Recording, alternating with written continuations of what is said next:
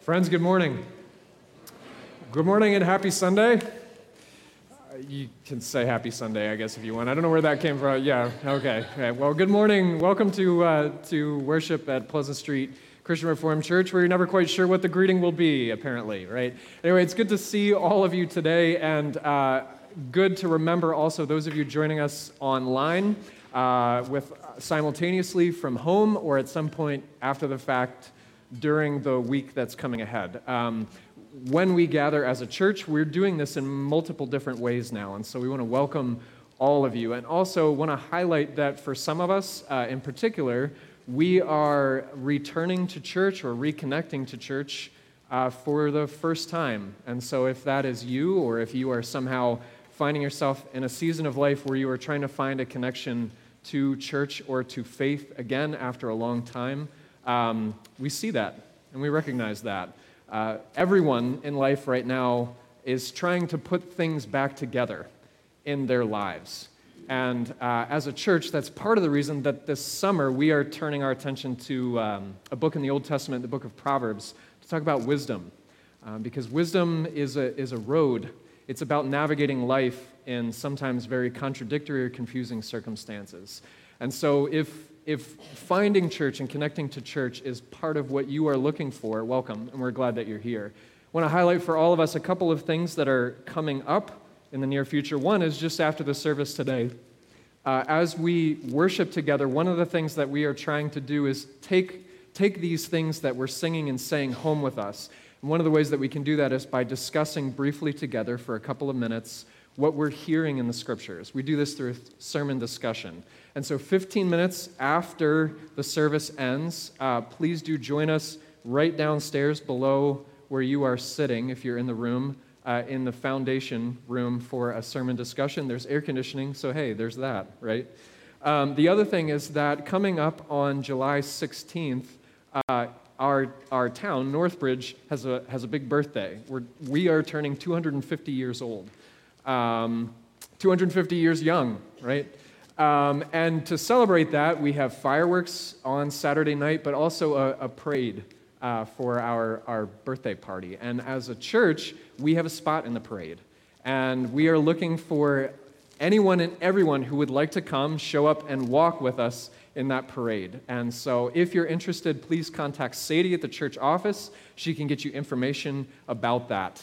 And you can get a little exercise, right? So those are things that are coming up.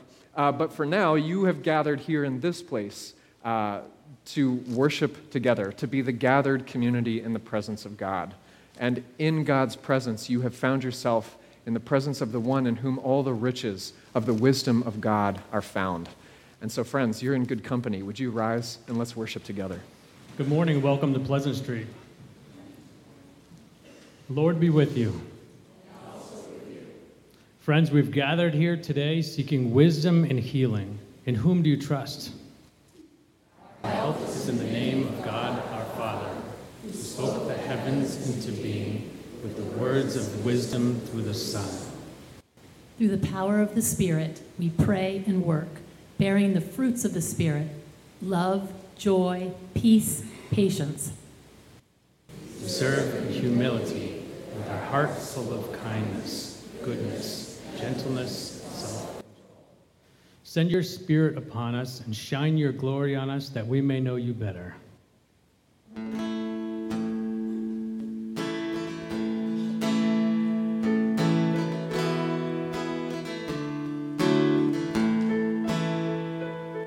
I stand amazed in the presence of Jesus the Nazarene, and wonder how he could love me, a sinner condemned unclean, singing how marvelous, how wonderful, and my song shall ever be. How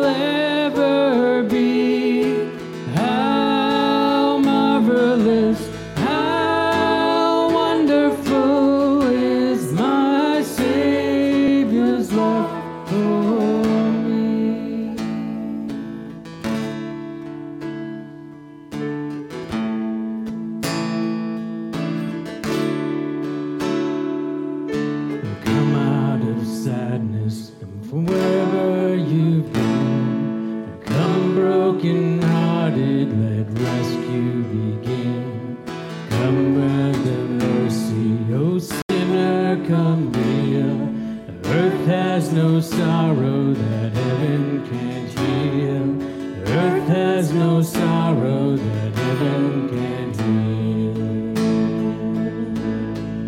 Lay down your burden, lay down your shame. All who are broken, lift up your face. Oh, wanderer, come home. You're not too far. Lay down your hurt, lay down your heart. Come as you are. There's hope for the hopeless and all who have faith. Sit at the table and taste the grace. There's rest for the weary, sinner endures. Earth has no sorrow that heaven can't cure. Lay down your burden, lay down your shame. All who are broken, lift up your face. Oh, wanderer, come home. You're not too far.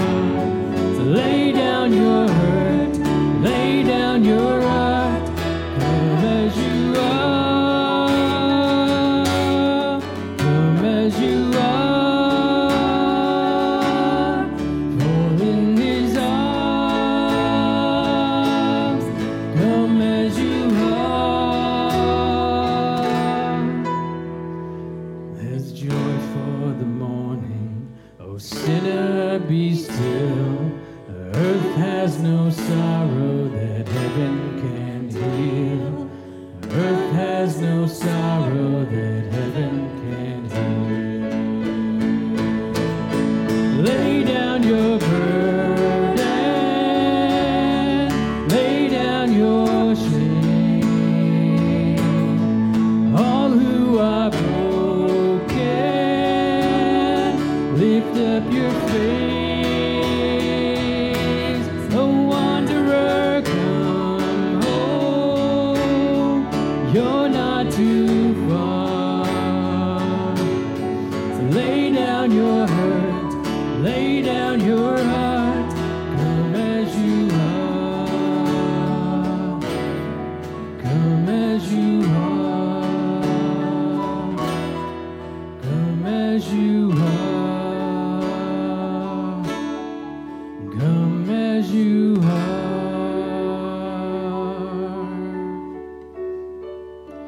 Friends, you may be seated. There's so many voices that trumpet their own greatness, boast of their beauty, flaunt their power, and squander their wealth, some even in the name of Jesus. Yet here we are in a world that is broken daily by the foolish arrogance of men and women just like us. Whenever there is exploitation, neglect, violence, Wherever people are tempted to think of themselves as better than others, more worthy, more deserving. Heal us of our envy and of our greed. Teach us to serve and love our neighbors and our family with the same grace and humility that you show toward us. Amen. Take this moment in a silent confession.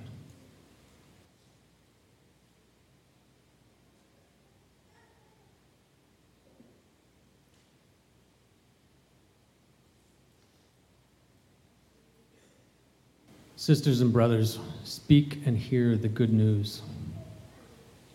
Surely he took up our pain and bore our suffering. We thought him punished by God, stricken and afflicted.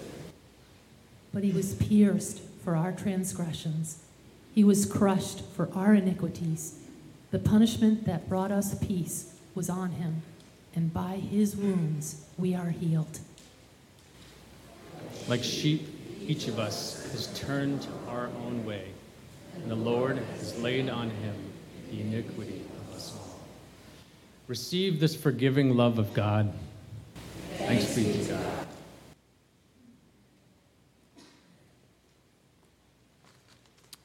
When we gather for worship together, we do so to reconnect to each other and to God. And that happens by taking responsibility for becoming aware of the things that have broken fellowship between each other and God. Having confessed our sin, we are reminded again of what God has done for us to make us whole in Him. And reconnected to Him, assured of this new relationship, it is right and fitting that we should respond and say thank you. And we get to do that together now by practicing our thank you, by lifting up some of what God has given us for the offering. So this is different for us because usually this happens later in the service, but we've moved it forward, and also the deacons will be coming up and passing baskets. If you are uncomfortable giving in that way, you can donate by using the QR code, or if you would prefer to do that, or by dropping off checks during the week. Let's respond to God together.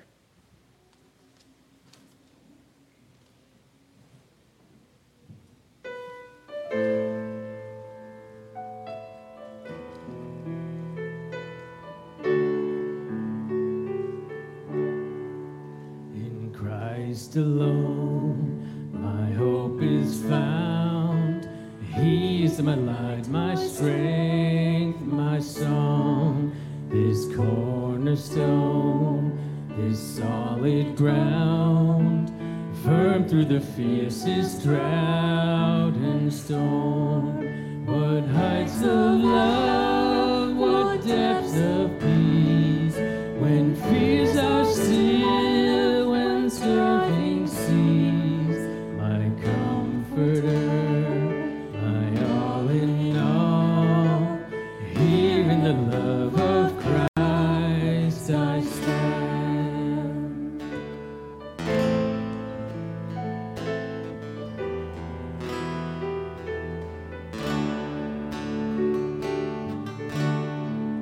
In Christ alone, who took on flesh, fullness of God and helpless faith, His gift of love and righteousness, scorned by the ones He came to save, till on that day as Jesus died, the wrath of God was satisfied. For every sin on Him is laid, here in the death of Christ I stand. I invite you to rise and body your spirit as we continue our worship.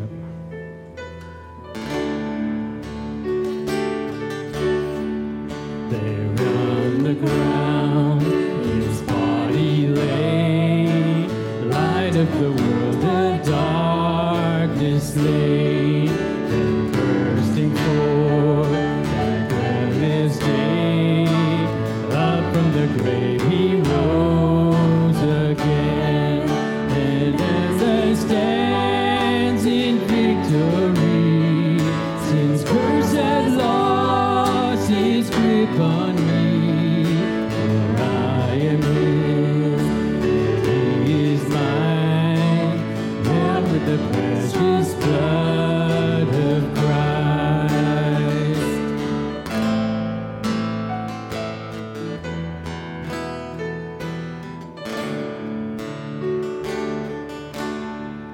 No guilt in life, no fear in death.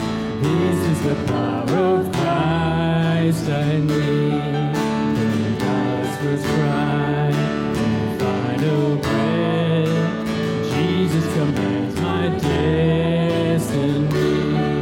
No power of hell, no scheme of man can ever pluck me from His hand. When He returns, He calls me home.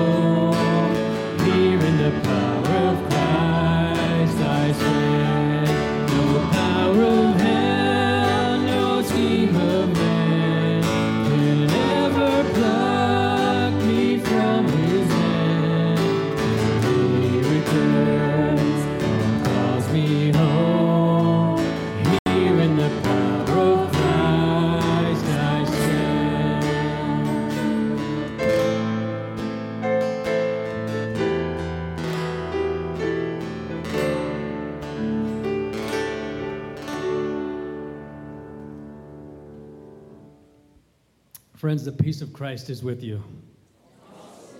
Just take a moment now to just pass the peace to your neighbors.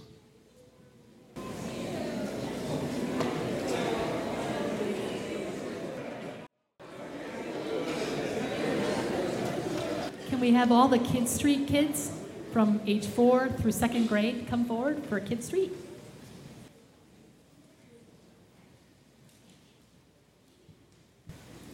People of God, what is our prayer? Lord, continue to show us your wonderful, never stopping, never giving up, unbreaking, always and forever love. Amen. The Lord be with you. And also with you. Go in peace to love and serve Jesus. Thanks be to God.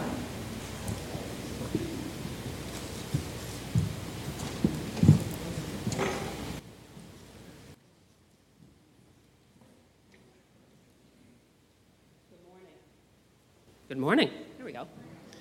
My name is Dawn LaFrancis, and I am one of the elders here at Pleasant Street, and it is my privilege to lead us in prayer this morning. My prayer this morning, as you know, we celebrate this week Independence Day, and I thought a lot about that, and the words this morning are not all my own. Some of them are from past presidents, other leaders in faith, but I thought it important this morning for us to think about and be thankful for the privilege that we have, the freedoms that we have, and at the same time also to remember the persecuted church and persecuted countries who do not enjoy the same freedoms that we do. That freedom came at a cost, and we are grateful for it.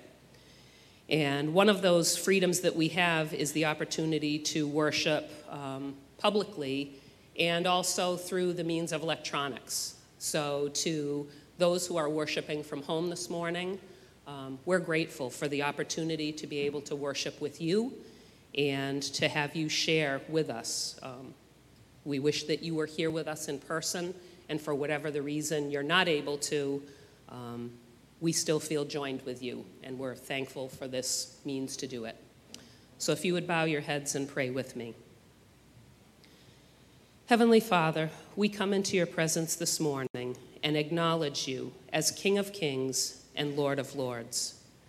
Jesus, our brother and willing sacrifice sent to redeem our lives, we want to sit in and feel your presence this morning as your disciples did when you walked with them here on earth. Holy Spirit, we long for you to blow through this place and the many places where we are gathered this morning. Breathe new life and passion into our tired and often weary souls. Lord, as a nation this week, we celebrate Independence Day, a day on which we remember, celebrate, and give thanks for the freedoms we enjoy daily. We are thankful for the abundant blessings you have bestowed on America. Our forefathers looked to you as protector, provider, and the promise of hope. Our nation was founded to be one nation under God. But as individuals and as a nation, we have wandered far from that firm foundation. May we repent for turning our backs on your faithfulness. We pray that this great nation will be restored by your forgiveness. You have blessed us not because of our goodness, but solely by your grace. You have given us freedom to worship you in spirit and in truth as your holy word instructs. May our lives honor you in word and deed. May our nation acknowledge that all good things come from the Father above. Lord, we come together as your body today to lift up our country's leaders. King of Kings, it is you who appoints the nation's leaders in Washington and at the state and local levels. We pray for wisdom and the salvation of all of our nation's leaders, that they may know you. We pray for our leaders and courts to protect our freedom and make wise decisions so that we might live out our faith freely without fear. Lord, we are here to stand in the gap for our land before you. Forgive us for placing our hope in the government, political ideologies, comfort, financial security, and other circumstances. By your power, teach us to live with the realization in the forefront of our minds that our true citizenship is in heaven. We repent that in our prosperity, we have often forgotten you and have become self-reliant. We confess our sin of putting our own will above yours, which you have laid out in your word. Purify our hearts, which are often so quick to wander. Jesus, as you ministered to and walked with people from all walks of life when you lived among us, please heal and protect our country from the division that challenges our ability to live lives pleasing to you. Forgive us for losing sight of being your body to the world. Open our eyes, our hands, and our voices to defend the vulnerable and voiceless and bring justice to those who have suffered injustice. Give us hearts that celebrate your goodness, not only to ourselves, but to others. Lord, we praise you for Dwayne's successful lung transplant, for healing that is nothing short of miraculous, and that he has been able to return home. We continue to pray not only for full healing for Dwayne, but that many lives will also be changed by his family's testimony to your faithfulness. We thank you, too, for the good news that little Jacob was able to return home again, and we pray that you would continue to be with him and provide him a full recovery from his sickness. Heavenly Father, we also lift up to you the needs of our community and our families, for your continued care over our shut-ins, for encouragement for those dealing with or recovering from long-term pain and illness, for Audrey awaiting surgery and for relief from her pain, for Deb and Stu, for Carol L., who returned to the hospital this week, for Hank and Bev E., for Kathy B. for relief from her pain, for Heidi, and for Karen S. as she continues with chemo and radiation treatments. And Lord, for so many others whose needs are perhaps not known specifically to us, or who prefer to remain private. Loving Father and Shepherd, we ask that you wrap your arms around each of these brothers and sisters, that they would feel you holding them up as they walk these difficult journeys. Holy Spirit, as we spend this time together, whether in person or from afar, we ask that you fill this place. Pour out your blessing over Pastor Matthew as he speaks your words to us. Remove the blinders from our eyes and hearts that keep us from walking and living humbly with you. Generous and loving God, we praise you for the freedom to worship in this place, with this community, and in your presence. We pray for your peace and blessing to be poured out upon us according to your mercy. May your will be done in and through us, now and forever. Amen.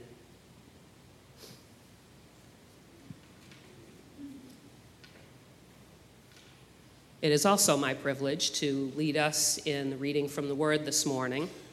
And this morning's words come from various passages in Proverbs. I'm not going to list all of the particular verses because there are a lot, but if you would follow along on the screen or just in listening. Trust in the Lord with all your heart and lean not on your own understanding. In all your ways submit to him, and he will make your paths straight. Do not be wise in your own eyes. Fear the Lord and shun evil. Do you see a person wise in their own eyes? There is more hope for a fool than for them. When pride comes, then comes disgrace, but with humility comes wisdom. Haughty eyes and a proud heart, the unplowed field of the wicked, produce sin. The Lord tears down the house of the proud, but he sets the widow's boundary stones in place. It is not good to eat too much honey, nor is it honorable to search out matters that are too deep. The sayings of Agur, son of Jacob, an inspired utterance. This man's utterance to Ithiel. I am weary, God, but I can prevail. Surely I am only a brute, not a man. I do not have human understanding. I have not learned wisdom, nor have I attained to the knowledge of the Holy One. Who has gone up to heaven and come down? Whose hands have gathered up the wind? Who has wrapped up the waters in a cloak? Who has established all the ends of the earth? What is his name, and what is the name of his son? Surely you know. This is the word of the Lord.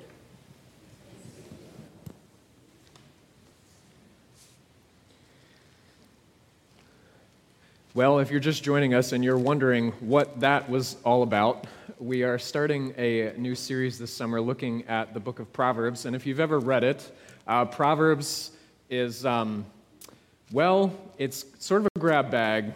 There's just different pieces of wisdom all laid out right next to each other. And so it can be difficult to find a way to understand what is going on. And so one of the things we'll be doing this summer is trying to lift out some of these Proverbs and gather them around some themes together and look at that. And so before we do that, would you join me in a prayer? Lord Jesus, in the Bible, you show us that you are wisdom. You always knew the right thing to do when you walked in this world. We confess that a lot of times it's very hard for us to understand what we should do next or where to place our feet. When you walked here, you showed us what it looks like to live your life knowing that you were never alone, but always connected to your Father. We confess that many times in our lives here, we go around feeling confused and alone. Lord Jesus, when you lived in this world, you showed us that it was possible to embrace many different kinds of people whom you disagreed with and whom did not like you. We confess that we find that very hard to do, and we're short on models for how it could be done. Lord Jesus, when you walked in this world, you gave us good words to say and to hear about what life is really like. And you give us those words now in Proverbs. And so we ask, O God, that you would come by your Spirit so that we would know the next thing to do that honors you, so that we would know that we are not alone, so that we would know what it looks like to live our lives as people who are free in your presence, to embrace those whom we disagree with, and to love those who hate us. We pray this in your name. Amen. We started to look together at the book of Proverbs last Sunday, and this is a book about wisdom for living in the world. It brought to mind a story that I like very much that I wanted to share with you. It's a story by Will Willimon, and it goes like this. It's about a parishioner who was leaving church one Sunday. The pastor was standing at the door of their small country parish, greeting people as they left. And this pastor was new to the congregation and was young. And the parishioner, as she waited in line, it became her turn, and she greeted the pastor at the door, and she said, "You are not even 30. What could you possibly know?" Well, in the story, the pastor is wearing a stole, and he drew himself up to his full height, and he grabbed the stole around his neck, and he said, "Madam, when I wear this, and when I climb into that pulpit, I am more than 2,000 years old, with more than 2 millennia of experience." Now, that was probably not the wisest thing to say, right? But the point's well taken. So much of our lives is spent around our opinions about what makes sense, what I think right now, what's new or novel in the world, which makes for interesting conversations, but not necessarily for very good wisdom. Anyone who has ever had a medical intern show up for their surgery consultation knows that sometimes you want a little experience in the room. All of us have places in our lives right now where we're looking for wisdom. The world that we are wading through right now seems particularly gray, and we're trying to navigate difficult choices in a foggy world. So this summer we're looking at Proverbs in order to connect ourselves to ancient wisdom in order to help us navigate life with the wisdom of God. And one of the things that we see at the outset here in Proverbs chapter 3 is that wisdom, that Proverbs imagines life as a path that is often poorly marked. Right? And wisdom would mean knowing how to step on the path, knowing which ways to turn along the inevitable forks in the road. And there's a poem here that we started with in Proverbs chapter 3, and it imagines a conversation between a father and a son. And the father is eager to impart wisdom to his son, things that were imparted to him and that he has learned in his life to pass down to his new and novel and inexperienced child. And so he puts a hand on his son's shoulder, and it's as though they walk together through the world. And Proverbs, in the voice of this father, they often break the gray world that we live in down into black and white choices, which is a little bit strange, right? This is wisdom. That is folly. This is desirable. That is detestable. That is dangerous. This is healthy. It's one or the other along this path, and it's as though we're constantly confronted by moments in which we choose between wisdom and folly, between life and death itself, between flourishing and ruin. But Proverbs is not intending for us to memorize all of this as though if we just put the right code in there, we can become robots who always make the right choices. No, Proverbs is not trying to take away our choices in life. Proverbs is trying actually to empower us to make better ones, to empower us to make wise ones. Because wisdom is about being able to choose to walk the good, which means that you have to be able to know what the good is, which means you have to be able to see the good when it's given to you on a path. Proverbs suggests to us that we see the road of life by two different kinds of light. Right? We see the road that we're walking on either by the light of humility or we see it with haughty eyes and a proud heart. One of the fundamental characteristics of the wise, Proverbs wants to show us, is that they are not proud. They are not wise in their own eyes. And so this is one of the things that we look at together at the starting point. When we talk about pride, when we think about pride, I think a lot of times we think about it in terms of actions, right? A proud moment, right? A proud comment, a proud parent, right? But Proverbs wants us to know that pride is not about whether or not you put the honor roll bumper sticker on your car. Pride is a way of seeing the world as you walk through it. Pride is seeing the world with self-wisdom, you could call it. Being wise in your own eyes. Have you seen someone who's wise in their own eyes? Proverbs asks. There's more hope for a fool than there is for them. So the father's Proverbs highlight that there's an irony to pride for us in places like chapter 29, 23, and chapter 11, too, that pride looks like it should lead to success, but in fact it leads to disgrace. Humility looks like it should lead to being left out, but in fact it leads to honor. Those who reach up in pride or take the road of pride to elevate themselves are actually descending to their demise. But those who take the low road, you could say, who are low in spirit, are in just the right place to find wisdom. Have you seen someone who's wise in their own eyes? There's more hope for a fool than there is for them. They think that they're climbing a ladder, but really, they're digging a hole. And what's more, God is not indifferent to all of this. The sages tell us that God has an opinion and a stake in this. God's not indifferent to the proud. God, in fact, subverts the proud. God turns the foundation of their self-made house to sand, and the waters come up, and great is their ruin. But the widow is on solid ground because she knows that she has no other options but God. And God will help her set the fence posts himself.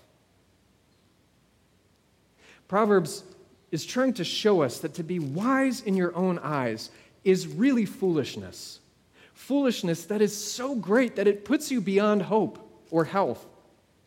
Instead, it's the humble who flourish. And that's a pretty stark thing to say and quite different than I think how we go through most of our lives. How can being wise in your own eyes really be that devastating? Well, Proverbs, the sages want us to see that it's devastating because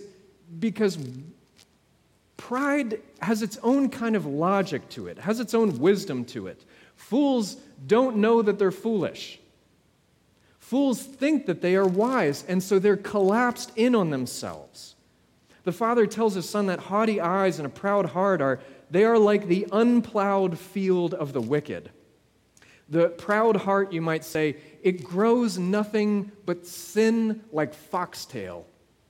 Proverbs imagines that the heart is soil, and that deep in that soil is the root of pride, and from that all root of evil grows. Do you know what an unplowed field is, don't you? It's just what comes naturally. So pride views the world in a way that just makes sense. It just makes sense to us. Pride is intuitive, you might say. It's practical, it's logical. This is why pride is often described as the root sin against God in the church fathers and tradition. This is important because I think that when we imagine images of pride, we automatically think of arrogance or self-importance, right? We think of people like General Douglas MacArthur, right? MacArthur was a decorated Medal of Honor winning general, and he played some key roles during World War II and beyond. In fact, General MacArthur was the one to oversee the occupation of Japan from his battleship in Tokyo Bay.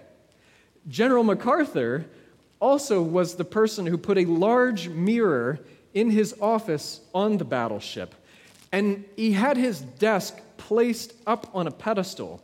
So this way, when anyone walked into his office, they literally had to look up at him, and in looking up at him, they saw his image reflected in the mirror behind, and they saw a man who was not only above them, but larger than life. It is said that Douglas MacArthur insisted that everyone call him general, including his wife. Have you ever seen a person who is wise in their own eyes? Proverbs asks. Well, actually, we see it all the time. The proud are usually easy to pick out of a crowd because they're the ones trying to stand taller than everyone else and heading for a fall. But sometimes the unplowed field of pride shows itself in more subtle ways, not in self-aggrandizement, but in self-doubt. Philosopher Rebecca Konyndyk de Jong spent the first year of graduate school feeling like an imposter. And all the graduate students can say amen and amen, right? Everyone else in her class and in her cohort seemed so witty, so well-read, and eager and able to ask brilliant and insightful questions. She thought, surely they made a mistake in letting me in. Grad school was hard, but she said, mostly, I struggled with my own sense of inadequacy. I spent the whole first year of graduate school pulling back into the shadows, believing I had nothing much to contribute, hoping that no one would notice when I said something stupid. She didn't think of herself as a proud person. She thought of herself as the opposite. That was until some years later when she was reading Thomas Aquinas. And she stumbled upon a little-known vice called pusillanimity, smallness of soul. When faced with difficult things that God asks of them, the pusillanimous shrink back and they say, I can't do that. And did you know that pusillanimity is a form of pride? How? How's that possible, right? Well, the pusillanimous, she writes, rely on their own puny powers, and they focus on their own potential for failure rather on God's gracious call and His promise to equip them for the work that He's called them to do. In other words, smallness of soul is just another weed that grows in the unplowed field of the proud human heart. It's just another way of seeing yourself as the center of the universe and thus in control of your own fear and happiness. Have you ever seen a person who is wise in their own eyes? It's more common than you might think. The Young story trips us up because that's not usually the way we think of pride. The arrogance of the powerful who trust in their riches, sure. But the self-conscious inferiority complex of a graduate student? Yeah, that's pride too. It's hard to believe, but what Proverbs is telling us is that both the self-aggrandizing and the self-doubting have something deeply in common. They are at the center of the universe and in control of their own fear and happiness. Pride, beneath the surface of the soil, is just self-absorption. And it's in deep. And what Proverbs is trying to tell us is that, in fact, it colors how we see the world. Pride is why a coworker's promotion burns you up inside, or why your jaw tightens when you see your neighbor's new truck. It's envy.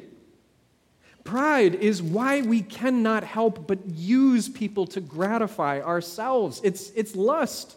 It's about bringing what others have toward the center of who I am. Pride is why someone else's friendship with your friend threatens you. It's just jealousy. Pride is why we engage in subtle character assassinations at the office or gossip in the community. Pride is why we find ways to tell stories so that we are the hero or the victim or both. And Proverbs says that these things, they grow in our hearts like weeds in a wild field. They just come naturally. And so what we are seeing together is that Proverbs is telling us that pride is not a limb you can lop off or a habit you can prune away. It's deeper than that. It's at the root of how we see the world, and it matters. It matters to the sages and it matters to us. Because pride robs us of life's most precious gifts: intimacy, fellowship, trust.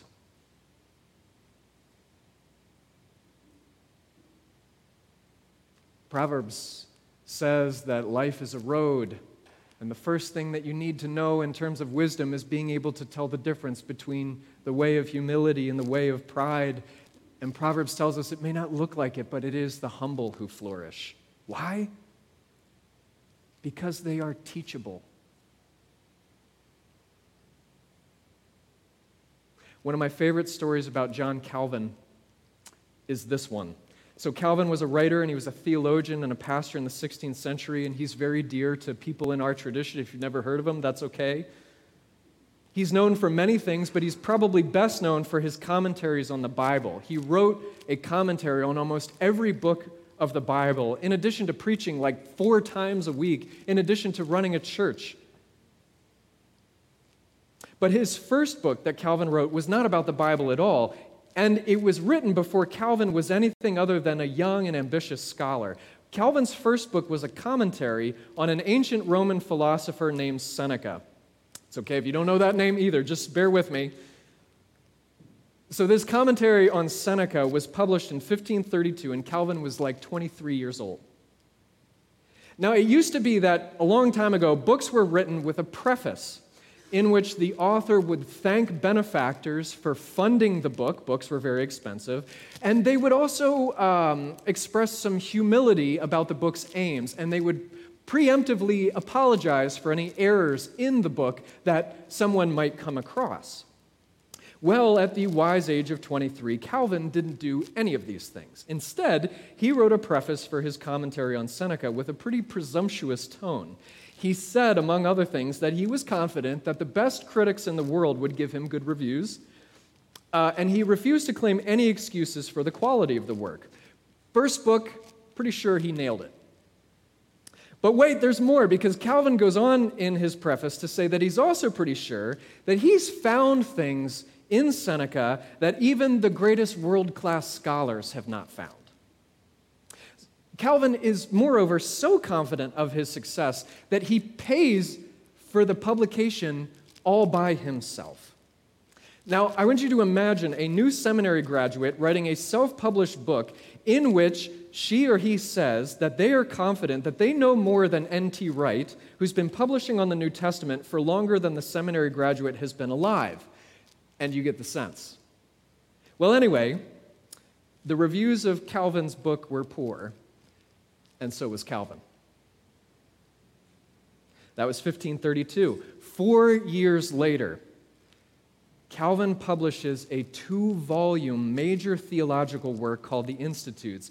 And if you read the preface to that book, you will hardly recognize the man. The methods for research and writing, they're the same, but it doesn't sound like the same guy. He doesn't talk about himself. He's not trying to make a name for himself. He's talking about writing to be understood and to be useful to common people in the church. In fact, when those Institutes were published, and when people were like, man, this is really good stuff, no one knew who wrote it because he published it anonymously. It was only years later that he admitted to actually writing it after many people had been pestering him. And this is what he said: I did not in the least expect success, but the Lord, in his infinite goodness, has given it. I deeply felt that I was much more favored than I deserved. 4 years, different man. What changed? In Calvin's commentary on the Psalms, he tells us what happened. He says, what happened first was that God tamed my mind, which had been too stubborn for its years, by a sudden conversion to teachableness. Before his conversion, Calvin thought he was big stuff and nobody cared. After his conversion, he realized that he was small time, but people began to seek him out tirelessly. And the difference? God made him teachable. God plowed the field of his heart. And as for Calvin, so for us. Our only hope to get out of the box of our own self-wisdom is to have the unplowed field of our heart cultivated by someone else, to have the roots and the weeds of our pride in all its forms revealed to us and then rooted out. Our only hope is so often to be brought low and broken open by the God who made us and who can cultivate a heart of wisdom in us instead. As Proverbs 3 put it, the only way out of being wise in our own eyes is to fear the Lord. The fear of the Lord is not terror. The fear of the Lord, my friends, is the deeply sane recognition that we are not God. And because we are not God, there are things we don't know. There are things that are just beyond us. And so Proverbs tells us that the wise person is the humble person, and the humble person knows that there are things that are just beyond her. And she's okay with that. To know that there are things you do not know is the beginning of wisdom. It is the gut-level realization that sounds like the strange words of this old sage named Augur. What makes Augur wise at the end of his life is not that he can recount all of the things that he has learned, but that he tells us in very simple terms, there's a lot he doesn't know. He can see himself rightly in his own eyes because he knows that in all his wisdom, there are still many things that he will never understand. But he's not despairing about that. He's not pumping himself up for all that he's learned, and he's not despairing over what he'll never discover. In fact, you know what he's doing? He's singing. He's singing a hymn of faith to the God who does know, to God who can gather the winds in his hands, which he'll never be able to do, to God who stores the rain in the clouds up in heaven. How does he do that? I don't know. To God who sets the boundaries of the earth in place and told the waters that they could come this far and no farther. To God who we know has a son and whose name has been given to us, Jesus, who comes down from heaven where wisdom dwells, and in whom all the treasures of wisdom are hid and thus revealed to us. In his wisdom, Jesus wraps a towel around his waist, and at a meal with his students, his disciples, he washes their feet. He washes the feet of Judas, the wrathful, who will take justice into his own hands no matter the cost. He washes the feet of Peter, the envious, who oscillates always back and forth between a superiority and inferiority conflicts. He washes the feet of all the disciples who are slothful and slow to learn and don't really understand very much 3 years later. And yet Jesus calls them friends, his brothers. And then Jesus, in his wisdom, gives himself on the cross so that they and we might be called children of God. Jesus, the wisdom of God who made wind, has the breath taken from his body at the hands of the proud. Jesus, the image of the invisible God, is smeared with blood. The one who made trees is nailed to one. The Son of God who was exalted is humiliated, and all so that the proud could become as little children, so that those who could not trust anything but themselves could trust in the Lord with all their heart and know deep in their soul that they don't really understand that much, but God does. And Jesus says, I praise you, Father, Lord of heaven and earth, because you have hidden these things from the wise and learned and revealed them to little children.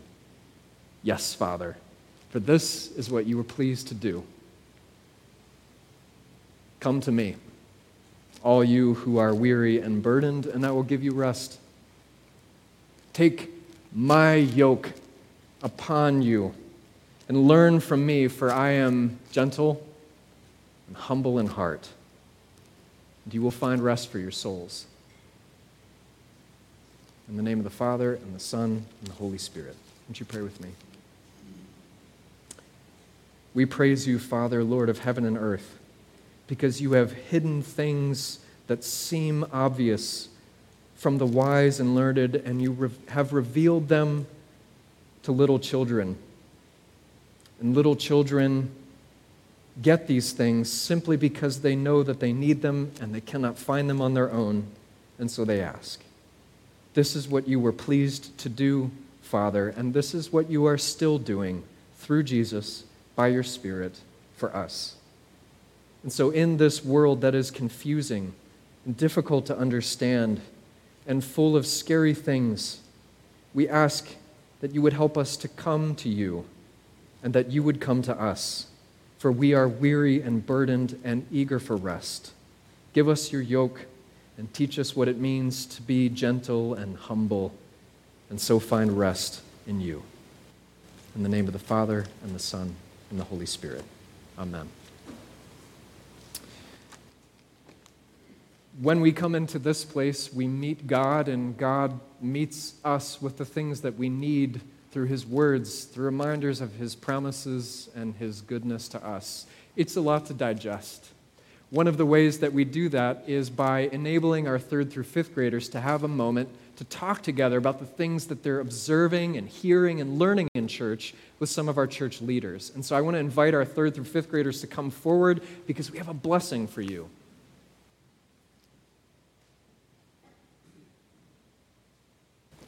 People of God, what is our prayer? Mighty and loving God, thank you for the gift of your word.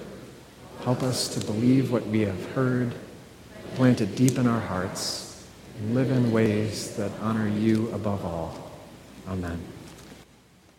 Go in peace to love and serve Jesus. Thanks be. Friends, we respond to God together by lifting our voices in song. Would you rise in body or in spirit, and let's sing, I Surrender All.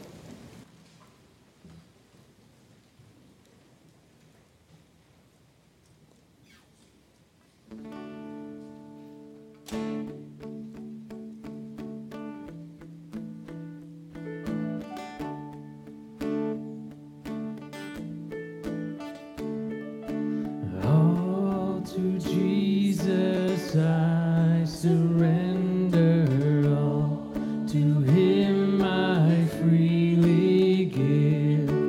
I will ever love and trust Him in His presence daily live. I surrender all. I surrender all to Thee, my blessed Savior. I surrender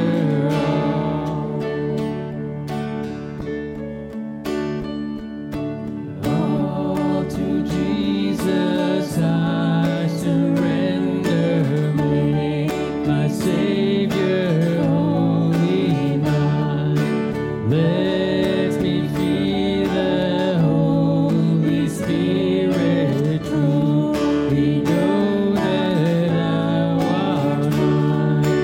I surrender all. I surrender all to Thee, my blessed Savior. I surrender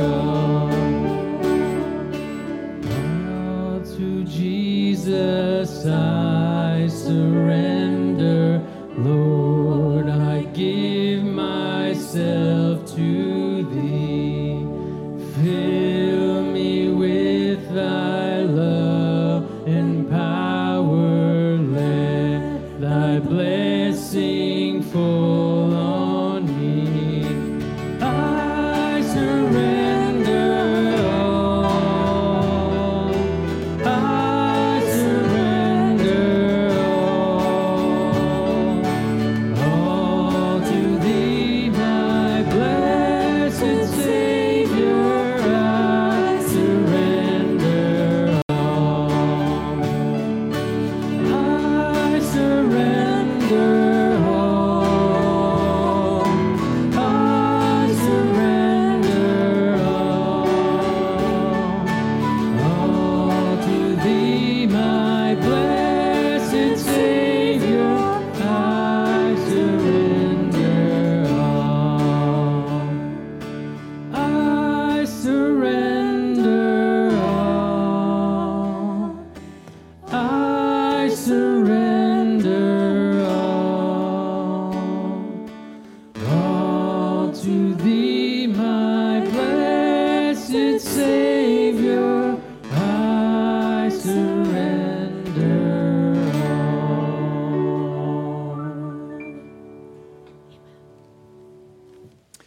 Giving up our trust in the things that we thought could lead us to life because we've seen their worthlessness. With open hands, we're given something else good to hold. A faith, a tradition that is big and it's old and it's good and it's been here a long, long time and it's seen a lot of life in this world. Let's confess that faith together through the Apostles' Creed. Together, I believe in God the Father Almighty, creator of heaven and earth. I believe in Jesus Christ, His only Son, our Lord, who was conceived by the Holy Spirit and born of the Virgin Mary. He suffered under Pontius Pilate, was crucified, died, and was buried. He descended to hell. The third day he rose again from the dead. He ascended to heaven. He is seated at the right hand of God the Father Almighty. And there he will come to judge the living and the dead. I believe in the Holy Spirit, the Holy Catholic Church, the communion of saints, the forgiveness of sins, the resurrection of the body, and life everlasting. Amen.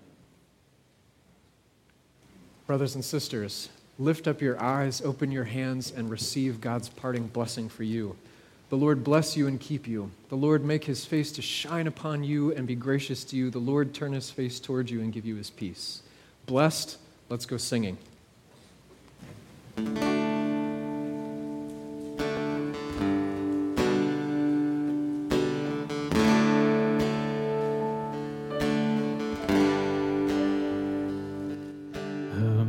Amazing grace. sweet the sound that saved a wretch like me. I once was lost, but now I'm found. Was blind, but now I see.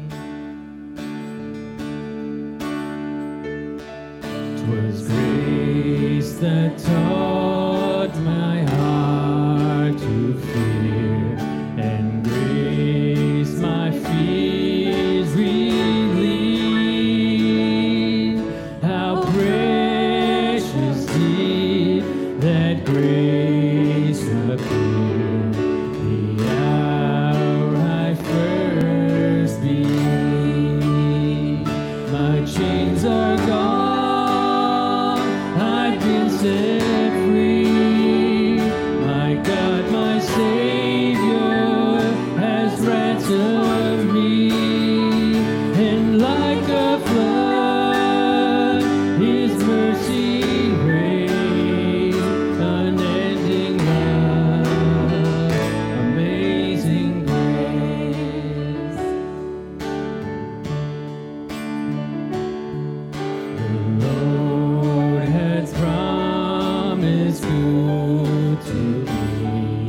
His word my hope secures. He will my shield and portion be, as long as life endures. My chains are gone, I've been set free. My God, my Savior has ransomed me. And like a flood, His mercy reigns. Unending love, amazing grace.